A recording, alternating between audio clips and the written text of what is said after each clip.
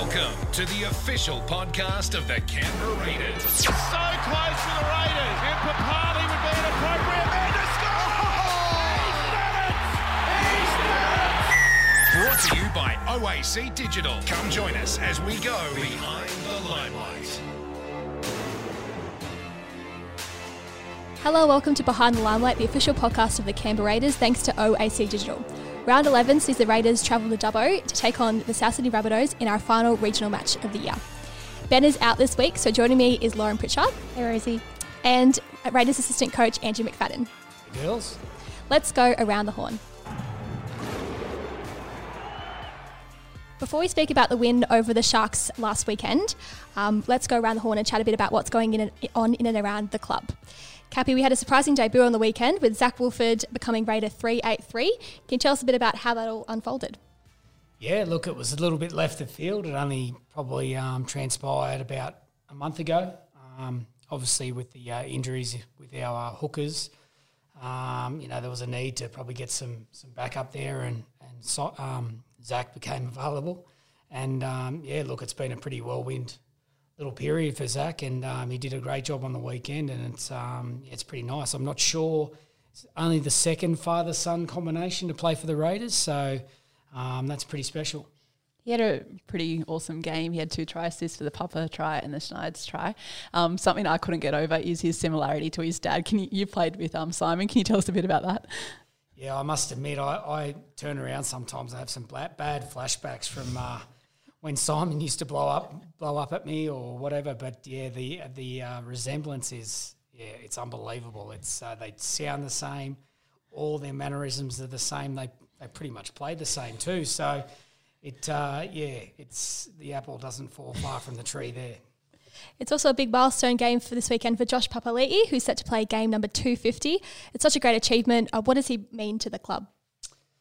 Yeah, look, I was here when Josh came through as a junior, when he was playing SG ball, and it was pretty obvious back then that he was going to be something special. Like usually when you're a coach, you can sort of tell the ones that are going to play first grade, but there was just something about him. He came through at the same time as Jack Whiten, and both of them were exceptional talents, and it's great that both of those guys are still here. And he means a lot to the club. He's pretty much the heart and soul of this organisation at the moment, and what he's done for the club over the years. He'll go down, I'm sure, in the future Hall of Famers, and hopefully we can get a good win for him this weekend. He's only the third player to reach 250 games at the Raiders, which is a pretty incredible achievement behind Jason Croker and Jared Croker. It's just huge, isn't it?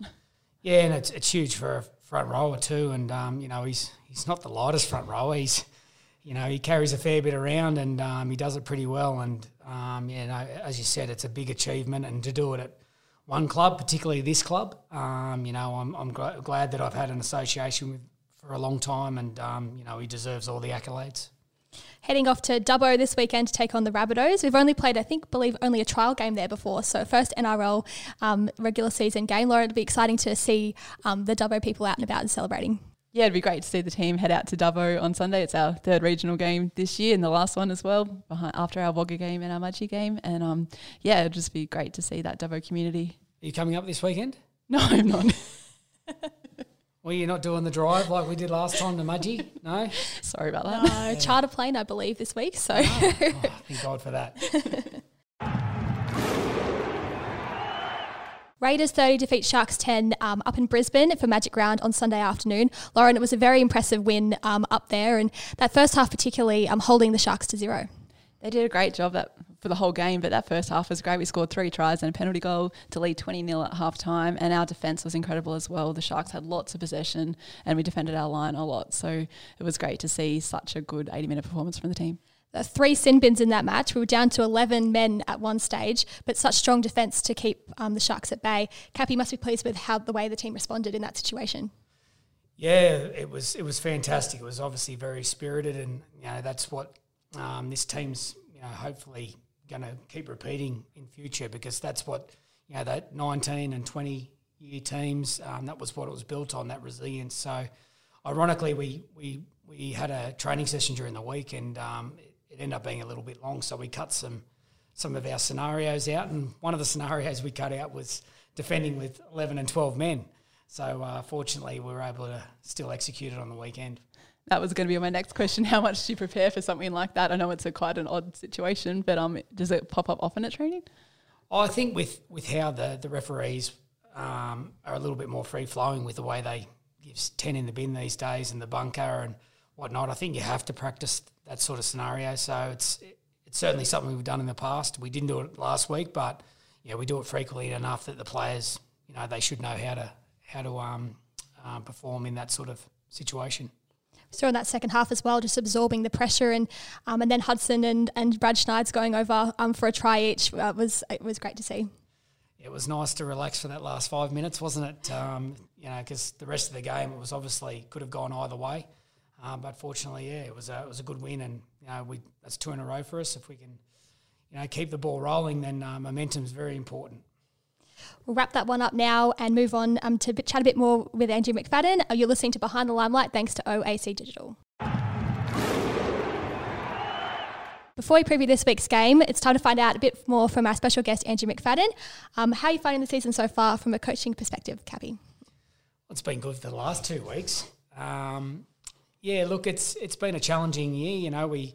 We had lots of high expectations about how a season was going to go, and then we had a couple of key injuries hit us very early. We lost Jamal Fogarty before the season started, and then we lost, Josh Hodgson in round one. So it kind of, it all got flipped upside down very quickly, and some young guys got opportunities, and we started okay. We obviously won 2 of our first 3 games, but we had a bit of a tough trip there with those 5 losses. And some young guys found out a fair bit about what it takes to play first grade, and they've done a great job, I must admit. And but it'll be nice to get some experience back in the next few weeks.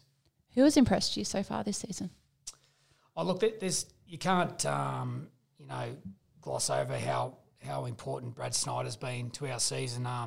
He's a young kid, and he's played very little football over the last 2 years as well with COVID. So for him to step into first grade, pretty much debut and play 12 games or 10 games straight, it's been a massive effort from him, and he's performed at a pretty good level, but he'll learn a lot from it. But he's been very impressive. There's lots of young guys knocking on the door for positions in that NRL squad. It's a good problem to have, isn't it? Yeah, it certainly is. The more competition you have, I guess the more edge you can have as a group, and it's pretty good. So bringing Zach in and him performing well on the weekend, all the young outside backs who've got their opportunities, and now our halves. So it's exciting. It's also good to have New South Wales Cup back, because we missed last year, obviously, because of COVID. So it's great that those boys can have some more game time each week. That's right. A lot of those young players haven't had much football at all, and it's been pretty challenging for them, because that's what they live to do, to play footy and on the weekends. But they've been terrific. They've still developed as individuals, which is a nice sort of thing we can say in terms of our environment here. But they always want to get out in the field and get into the rough stuff. We've had a couple new additions to the football department this year with Jeremy Hickmans and Blake Duncan, as well as Mick Crawley as another assistant coach. How have you found them coming into the group? Yeah, look, I think, in terms of the high-performance staff, Jeremy Hickman and Blake Duncan, they've brought a new energy, and there's certainly the players really sort of thrived off that in the pre-season. We love Nigel Ashley Jones. He did a great job for 9 years. It's a long time to stay in a club, but, sometimes that changes as good as a holiday, and it certainly was for this playing group. And Mick Crawley, he's an old head. He's been around for a long time, and he's been at the club before, and, he's certainly added a different, dynamic to our coaching staff than one that we needed. And how do you think the players have responded to the changes this year? Yeah, well, I mean, you'd have to say that, with performances on the field, it's been a bit of a challenge, but I think that's been more of a circumstantial thing, like I said earlier, with the inexperience in key positions at times. So, but I think they've responded really well to those new staff members and the whole environment. And to be honest with you, even though we've had some challenging periods, we've always got to the sideline with excitement and always started well. So it's just a matter of putting in those 80 minutes performances in, and hopefully we're getting closer. We had the 40th anniversary gala dinner last week. How good was it for you to be able to catch up with some old teammates and friends? Yeah, what a night. that was unbelievable. The club did a great job. I know you girls were a part of that. It was a very special night. It was a very emotional night, and one that I thoroughly enjoyed. It was probably the best presentation dinner or night that I've ever been to. So, it was wonderful. I certainly paid for it the next day, but I think most of us did. It's just so wonderful to hear all the old stories and stuff from all the old captains and coaches and everyone, and have the Hall of Fame inductees as well. I think that was probably what was so special about it. I think all the speakers, anyone who gave a speech, it was really, I guess it was emotional. It was connected to the Canberra. It wasn't. Yeah, it was just something. It felt like you're almost just in a room with mates, and it was a great vibe, and it was a fantastic night. Was there anyone in particular you liked to catch up with the most? Look, I managed to catch Tim Sheens at the end of the night after he arrived, and that guy, he's as sharp as a tack still, and you ask him some footy questions, and he's just over 70, and he looks about 50. He looks about my age, so I'm not sure if I'm giving myself a rap or bagging him, but look, he was just fantastic. He's great to talk to. Round 11 sees the Raiders up against the South Sydney Rabbitohs at Apex Oval in Dubbo in our final regional match of the year. Cappy, how do you find going out to the regional games?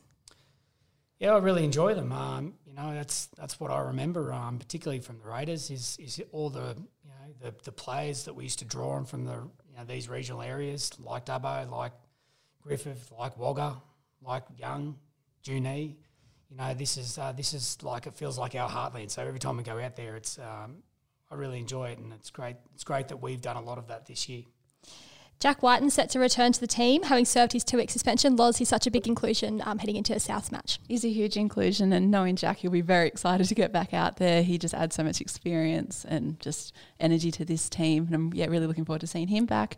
It also changes up our halves combination with Matt Frawley to now go into the halfback position after a couple of really good games at 5'8", so I'm excited to see him in that role. Yeah, you mentioned Frawley, and also Zach Wolford's been rewarded with a starting hooker spot as well this weekend. It's nice to see those guys being rewarded for their performances. Yeah, that's right, and that's taking nothing away from Brad Schneider as well. He's done a terrific job. He probably just needs a little bit of a rest, and it's great that we've got Jacko in. Jacko's been playing probably some of the most inspirational footy I've seen him play since I've been here, and although the team hasn't been getting the results, he's been certainly playing well in those teams, but it's great to have him back, and as you said, it's good reward for those two other guys. Souths will be without Cam Murray and Latrell Mitchell, but still have many dangers across the park, don't they, Loz? Yeah, so much so from number 1 through to 17. They're just a really strong team, and we can't take them too lightly at all. They had a win over the Warriors last week, scored plenty of points in the first half. What have you looked at in the lead up to that match? Yeah, look, we obviously do our homework on opposition teams, and Souths have got some real strengths, as you said. Their forward pack is probably their big danger, and there were a couple of crafty young halves on the back of that with Cook and Walker and the two young guys. So, yeah, look, we just got to pretty much focus on what we do well. That's probably been the key for us in the last couple of weeks is just getting our game right, and when we get that right, everything else takes care of itself. So, we'll focus more on ourselves, but we'll have a quiet look. We're going to wrap it up now with our podcast predictions and take a look back at what we did for the Sharks game last week. Ben had a Kotrick try, which didn't happen, unfortunately. Lauren picked a Seb Chris try, which did happen. So 1 point for Lauren and me. And then Nick Kotrick was our special guest, and he picked a Chance Nickel Klukstar try, which didn't happen as well. Lauren, what have we got this week? This week I'm going to go with a Jack Whiten try on return. And Cappy? I'm going to go really left of centre here and say that at some point during the match, Ricky will blow up. It's a good one. It's a good one. And I'm going to go a Josh Papali'i try in his 250th game against Souths. Andrew McFadden, thank you very much for joining us this week. It was great to have you on, and good luck against the Rabbitohs this weekend. Thanks a lot, Rosie. And Lauren, thank you to you too. Thanks, Rosie. Thank you for tuning in to Behind the Limelight. Thanks to OAC Digital. We'll see you next week.